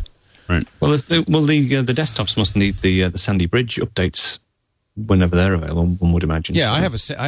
I don't have Sandy Bridge. No, I have crud. I thought I avoided this whole cycle by buying right when Apple came out with a new product, but apparently that's not even enough. Well, we don't know. Maybe we won't see another Mac Pro until fall. That's a good question. I'm guessing June. WWDC. Are the iMacs due for a refresh soon? Because it's. I'd say so. It's due for a refresh because I just bought 4 of them. Right. That's why it's due for a refresh. Well, we need to find out when Leo buys one. And then exactly. Well, I'm building a new studio at great expense. I might as well just throw in some more money and buy some new computers. Jeez Louise. I'm really curious to see what Apple does with the new iMacs. If either the next iMac or the one after that is going to be a radical redesign. We are not going to recognize it based on the iMac that's for sale right now. I'm absolutely convinced of that. It's time. Because not only that, but they've taken the movement. There's so many interesting things that have been added to 10.7 based on the developer preview that makes little sense for the current iteration of iMacs. Plus, you have the fact that they're so many of the MacBook Pros are doing so much of the heavy lifting that before you could only get with an iMac.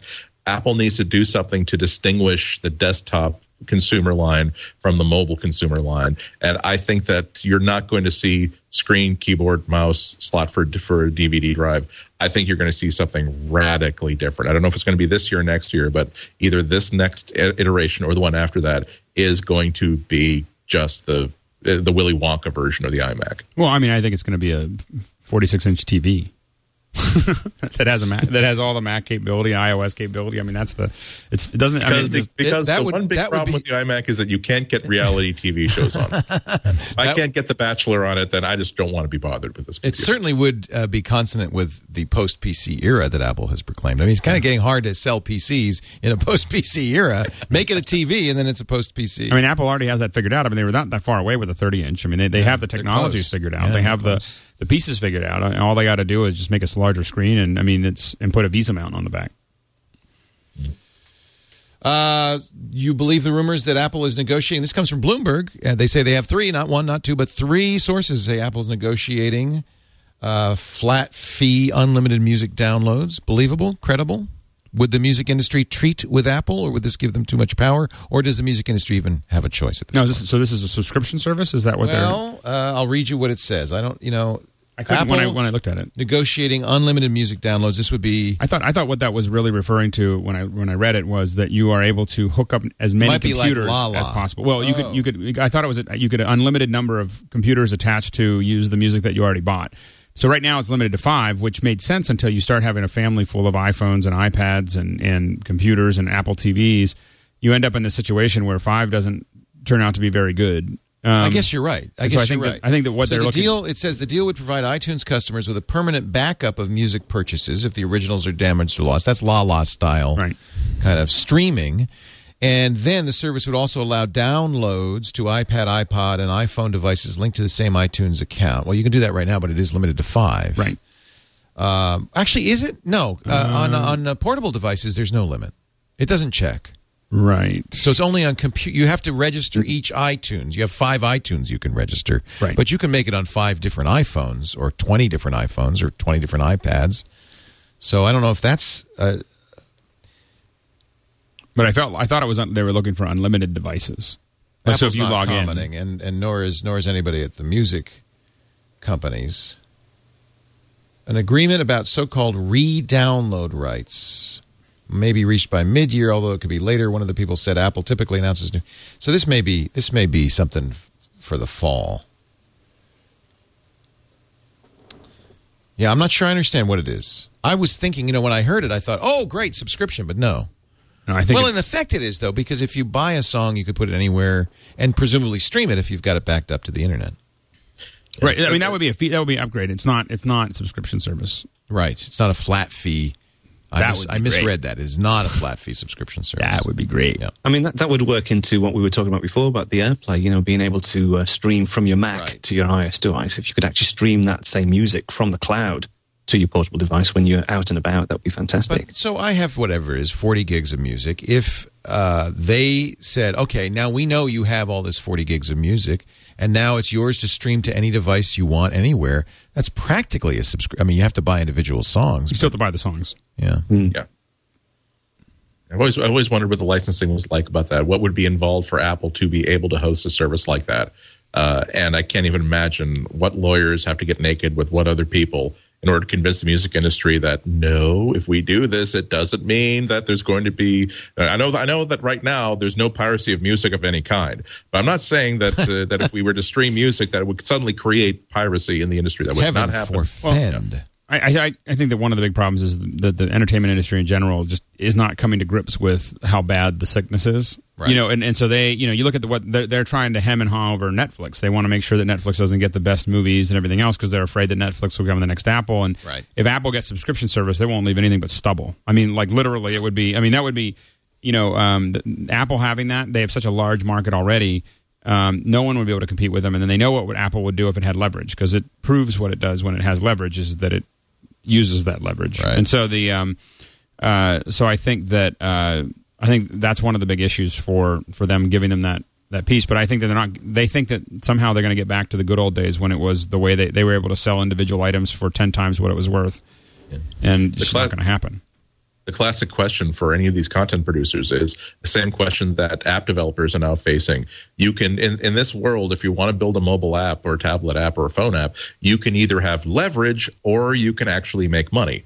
And so Apple will take all the leverage away from you, but it's the one marketplace where all the gold is lying on the street. And if you want to bend down and pick it up, you got to bend down first. It's kind of the same argument we've been having about apps and about everything else. Apple pretty much dominates the whole chain. Well, but I think again that comes from a clear understanding of functionality over features, and that's what people are. Yep. That's what they seem to know better than everybody else. All right, we're going to take a break. Come back with your picks. So start your picking in just a moment. But first, a reminder that if you are ready for your web page, or you have a friend who doesn't have a web page yet, golly, you really ought to. Having your own place on the net is so important. Sure, you can have that Facebook page and everything, but you got to have your own place on the net, and that's where Squarespace. Whoops, let me pull up that picture of Squarespace here. It does such a great job. Squarespace.com/MacBreak. You can try it right now. So easy to set up. Just click this green button. Try it for free. No credit card required. You just set up your site. Look at the examples to see what people have done, whether you're a blogger. It doesn't have to be a blog, though, or just you're selling something, or you're a restaurant. I know, Alex, My sister just built one. That's cool. It's called What's hers about? familiarlight.squarespace.com. What does she do? She's probably the best photographer I know, actually. And I shouldn't say that on a big show, but she's talking about taking pictures of your kids. Taking pictures and basic ideas. So she's an incredible photographer. Mostly what she takes pictures of are her kids, but she'll show you this great thing. But then at the bottom, it'll give you the technical information about what it took. How it's done. So she's talking about, like here, she's talking about how to take pictures of. That's a hard thing to do. Yeah. So she's talking about how she does it.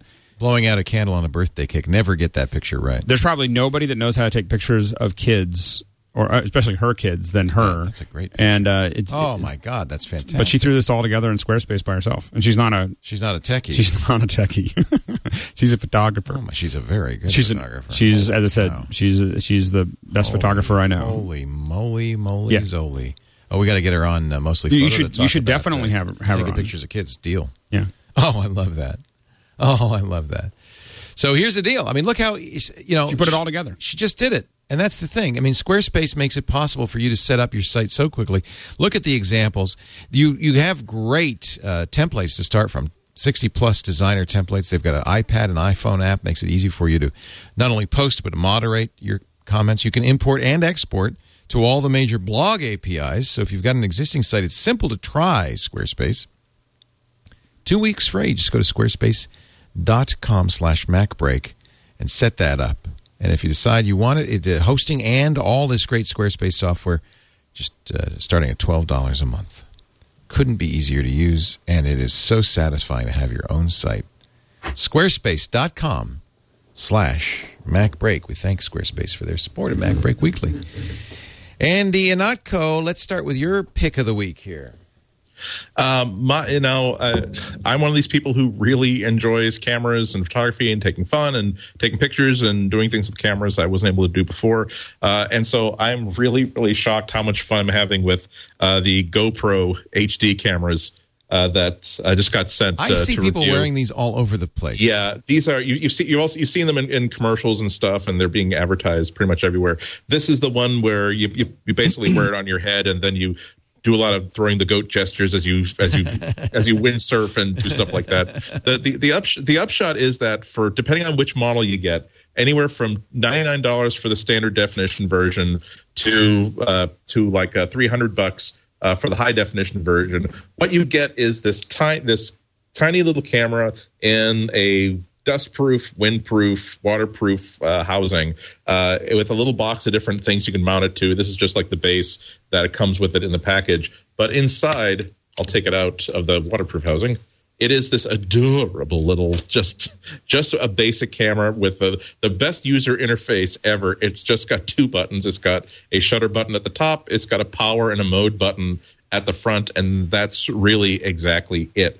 And it will shoot video. It will also shoot photos up to it'll shoot 5 megapixel photos in multiple modes. It has a time-lapse photo mode, for instance, so that you can just snap a picture the way you would with a regular camera, or you could just simply put it someplace and say, just put it on your helmet, put it on your wrist, put it on whatever, and say, just take a picture every 2 seconds, every 10 seconds, every 30 seconds until the memory card fills up, and it will take a card up to 32 gigabytes. So it's possible to just leave this thing on your wrist, go and explore a new city, and then come home. In addition to your real camera, you'll find out exactly what kind of pictures that you wound up taking with it. The images on the GoPro website are just amazing. What people are taking, and the quality is good. This is 720p on the top of the line. The quality is excellent, but one of the other really cool things about it is that this lens is a huge fisheye lens. It is something like 170 degrees. So one of the first things I did with it is I just put it on the dashboard of my car and just drove around a little bit just to shoot some video and just see how it worked. And it looks like I'm flying an airplane because all you see is like the sky through the windshield, and way like 4 miles back you see this guy and holding a little steering wheel in the deep background. So I could see so many circumstances where you can't get a good picture of the space that you're in with the current pocket camera you've got, but that's okay. Just take this out, take a snapshot with your 5 megapixel cool. super fisheye camera. And when you consider that now the $99 version of it is just standard definition, but it's still a 5 megapixel camera. So just on that basis alone, I would consider, as a photo nut myself, it's worth $99 to have this tiny little pocket camera that can do 2 or 3 hours worth of time lapse on one battery and can shoot 178 degrees in one exposure. That's a lot of really cool stuff for $99. And the fact that it's in an underwater housing, so that if you wanted to, not just you might not think that, well, look, there's very few times when I jump out of an airplane and then land on a surfboard and do wakeboarding and that same thing. Yeah, but okay, how about the last time you took your kids to the beach and you didn't want to take out your camera because you were worried about sand, or you didn't want to, people were splashing around in a pool or something and you didn't take pictures there because you're worried about that. You're good. It's for $99. That's a place to put a camera where you would not even think about taking your existing $300, $400, or $500 camera. It's pretty. So nice. I'm having a hell of a lot of fun with it right now. I haven't even done my real real attempt to go shoot video that is going to accompany the review yet. For the past 2 days, I've actually just had on one of the railings on the porch, just putting a dish with peanut butter out, setting it for time lapse, and say, I want to get a super close up of squirrels and chipmunks going to the peanut butter. Unfortunately, the squirrels and the chipmunks are publicity shy. They are. Yeah. But I'm taking it to the public garden sometime in the next couple of weeks, and they're not shy over there. So I'm going to get some really good, almost 3D, feeding frenzy shots there. And to my point of view, any camera that gets you inspired to get out and take more pictures, particularly any camera that lets you take pictures in environments where you would not want to take a camera ordinarily, is a big win, because there's so many parts of your life you'd love to document it, but you just don't want to sacrifice a $400 camera to try to document it. And again, for anywhere from $99 to $299, that's not a whole lot of money to spend on that kind of a thing. Very good. It's GoCam HD. If you Google GoCam, you can find it very quickly. They've got a great website, GoPro.com. I've seen it in use in a couple of different situations during MacMania 11. Didn't Wally Cherminsky have one of those? That's right. Yeah, Wally took one, and he did some horse riding down the beach and strapped it to his chest. He had it on his chest a lot. As we wandered Machu Picchu, he had it on his chest. Okay. So I can't wait to see his video, See, that's what I absolutely love. They sent me a box with just about every mount that they have on it, and that's the thing that's another one of those things that really kind of got me inspired, because there are times when there are times when you just want to remember what it was like to be in a certain moment. And I am the guy who always has the camera out when I'm taking a walk, because you never know what you want to see. But the idea of just coming back to the hotel, getting thumbnails of these 1,000 pictures that the camera took automatically, and realize, oh my God, that's a perfect shot. That's exactly the shot that I could have gotten had I been thinking at that moment, but I didn't. So again, $99 for God's sakes. Again, the next time tell you what, the next time you take out a loan on a car, round it up to the nearest 100 and get yourself one of these cameras, or the next $300. I mean, really cool. Leo, you should be buying 5 of them, 10 of them, 100 of them, just so you remember what the exact note is for. One of our camera guys, Brent Bai, when John C. Dvorak went to Madrid for the Ford Focus Global Challenge, Brent has a GoPro camera and attached it to the hood of the Focus as John was driving. So we have some amazing footage from the outside of the car of John, looking at John as he's driving, which you'll see when we get that video out. I was going to say, I'm taking about an hour-long, 2-hour-long drive someplace in about 4 or 5 days, and I don't even need when I was driving back from breakfast this morning, I was sitting on my driveway looking at the front grill of my car saying, you know what, there's just enough space between the license plate and the radiator. I'll use gaffer tape, I'll put a couple twist ties just to be safe, but I'm going to shoot video of the entire 2-hour drive and it'll be awesome, and I'll watch it once and I'll think it's awesome and I'll never actually show it to anybody, but it'll be awesome. But I'll have it.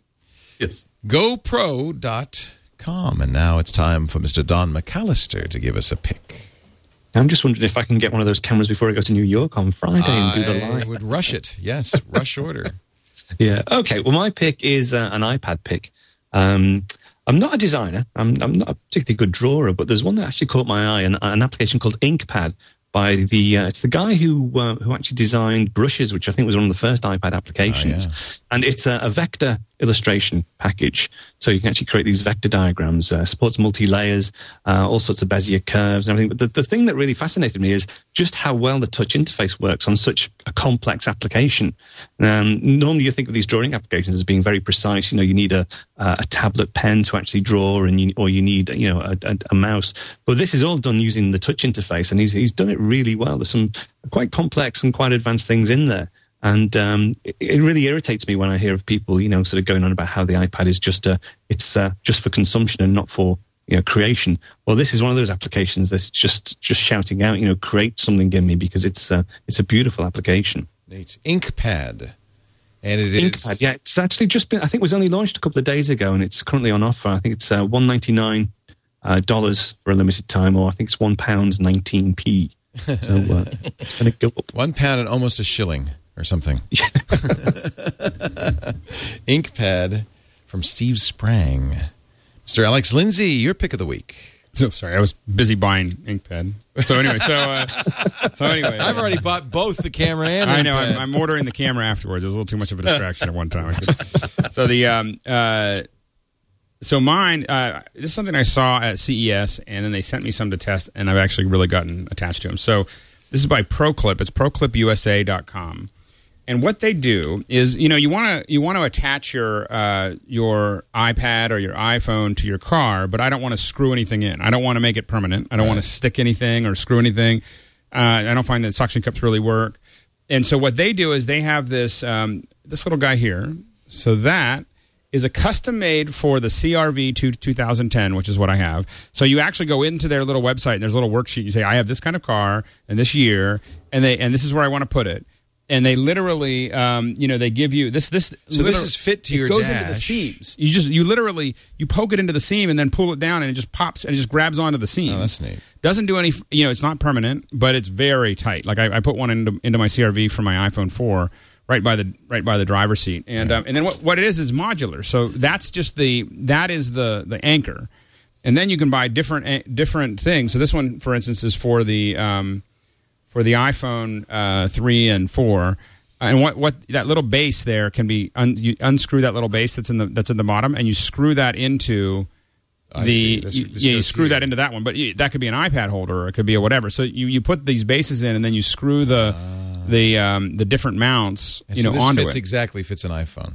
Right. Yeah. And that one's actually a little adjustable, so you can fit an iPhone 3 or iPhone 4. Cool. I put the iPhone 4 in, and it's a really nifty little device that I put it in. I mean, I've been really wanting something that sits right next to my driver's side, so I can do my TomTom, and it's right where I want it. And I'm not looking for it and reaching for it. And anyway, so that is that's my hardware pick. The only other pick I have is that I do have a new game. I get Twitter questions. My new game is World of Goo, which I played on the PC. Isn't it fun? Love World of Goo. Yeah, I played it on the Mac. On the Mac, I mean, it works really. It works. It's more fun on the iPad than it was on the. It's also in the App Store, so it's everywhere now. Right. App Store, OS 10. Right, and if you haven't played World of Goo, it's just it's great. So that's it. Alex's picks. My pick, it came from some research I was doing this morning, trying to figure out what we're going to use when we go to South by Southwest to stay in touch with each other. And this is the hottest category out right now. There have been a couple out for a while. It's group messaging. WhatsApp's been around for a while, Text Plus. The idea initially of these was that you would use your 3G or Wi-Fi connection to bypass text messaging and just go directly. Which makes it a little faster and certainly cheaper. You don't have to buy any additional text plan. But now there's a whole ton of them. Beluga was just sold to Facebook, but it's still around. And all of these guys are tuning in. By the way, now you can connect with Facebook. What a surprise. They're all being tuned up for South by Southwest. Remember that Twitter launched in 2007 at South by Southwest, Foursquare in 2008. It's been a great place for people to use software of this kind and expose it. My pick right now, after trying all of them, GroupMe, Kik, Yobongo. Yobongo's kind of neat because you don't create a list of friends. It just says who's nearby using Yobongo. So you could say, hey, what's a great sandwich place around here? Haywire, WhatsApp, Text Plus. There's Voxer, which is an iPad as well as an iPhone app that allows you to kind of do a walkie-talkie thing. But I like this one, Fast Society. Oh, yes, I have an internet connection. Fast Society allows you to set up groups. It asks you right at the beginning, where's the party, man? So it's very party focused, but you make a team, and a team has a kind of lifespan. I've made this one Twit at South by Southwest for 7 days, but you can also make it forever if you should choose. It allows you to send text, but also multimedia stuff. You can even send I don't know why it's not opening here. I was thinking. You can even send a message that says, here's where I am, with a map, just kind of like glimpse what we were showing earlier. So this is, if you're going to South by Southwest or you're going to an event, this might be a great way to kind of stay in touch with a team. I've got all my team members on here. All of these will look up. You can use push, i.e., 3G or Wi-Fi, or text messaging if you wish. So it'll use either one. It's pretty interesting. This one is called Fast Society. All of these are being updated right now, as is Gowalla and Foursquare and all of these other location-based social media apps, because they're just this is the time of year when the apps come out to play. But I did like Fast Society. I thought that was it's as you can see here, it says built to party, and so they're really focusing on getting around to the parties. There it is. So you can see I have 6 days, 21 hours, and 49 minutes left. Sarah's on this. It is iOS only. I've made a list, and we're trying to figure out which one we use. It's kind of crazy, Does it rotate? When you rotate it, does it give you a different? Not as far as I know, although I may have rotation turned off. I kind of don't like things. No, it's not turned off. Don't like things to rotate. No, it doesn't rotate. It doesn't rotate at all. And it doesn't have an iPad version. But you know what? I'd love to hear if somebody's got a better choice. We haven't decided yet. We might use Beluga. The problem with Beluga, because Facebook has bought them, is who knows how much longer they're going to be around for. Facebook? No, Facebook will be around, but Facebook typically kills companies when they buy. I think Facebook's a big flash in the pan. It's not going anywhere. Now they've got those Facebook comments, and I have a feeling that basically everything's going to go through Facebook in the future. Well, did you see you can now rent movies on Facebook? And now they're doing Warner Brothers is announcing you can get The Dark Knight that you can buy with Facebook points. But But you can only play it on your computer, right? I think so. Yeah. So maybe next Facebook's going to do a Facebook TV device, right? Or just integrate it with the TVs that are already out there. Who needs the internet? We've got Facebook. Facebook and Apple. Facebook is the internet, and Apple is hardware, and we're done. Atort, who's one of our photographer friends who joins us in the chat room all the time, he's a really good photographer, sent us this picture. You might like, Andy. He took this with his Go camera, his HD Go, driving through a tunnel. He didn't move, but the car obviously was. Isn't that awesome? That's awesome. Great. I don't. $99. Why would you not want to take pictures like that for $99? $99. All right, let's get the heck out of Dodge. Thank you for joining us. Thanks to our sponsors, Squarespace and Citrix with GoToMeeting, and our brand new sponsor. We're really glad to have Smile Software with us. And make sure you try PDF Pen. It's really awesome. And Alex Lindsay, thank you for being here. Thank you. It's great to have you back. Alex is at the Pixel Corps, pixelcorps.com, for that great guild of multimedia artists learning and working together. And, of course, pixelcorps.tv for the great shows that they produce. And Border Sack is his blog. That I sometimes update. Alex starts a blog every 6 months, updates it for a while. Yeah, exactly. And then starts another one. I haven't started a new one for a long time, so I'm going to stick with this one. Yeah. We'll stick with this one. It's great to have you, Don McAllister, from across the pond. He's coming to New York. Get ready. Yeah, thanks for having me. And by the way, that 50% discount for MacBreak Weekly people is still on at Screencast Online. So just use the coupon code MacBreak Weekly. Oh, that's fantastic. Thank you. I'll leave it running anyway because I get a lot of interest from the viewers and the listeners, so that's cool. We love Screencasts Online, so I'm really glad that we could do that. Screencasts Online, use the offer code MacBreakWeekly when you check out. Mm-hmm. Thank you so much, Don. No problem. And, of course, Mr. Andy Ihnatko, thank you for being here. I know you've got lots to do with that new iPad 2, so you just go on out and enjoy with your little doggy. No, we don't know what he's got. We don't know what he's got. But I have to say, I think about half of our chat room now has a GoPro camera. Well done. Well done. They have a photo of the day Facebook page, by the way, if you want to see that. Todd just sent me the link to that. Andy is at the Chicago Sun-Times. And, of course, his website's www.cwob.com. We'll look for that GoPro review soon. And your MacBook Pro reviews as well. Thanks for joining us, Andy. It's good to have you back home. Thank you all for being here. We'll see you next time. Now get back to work. Break time's over.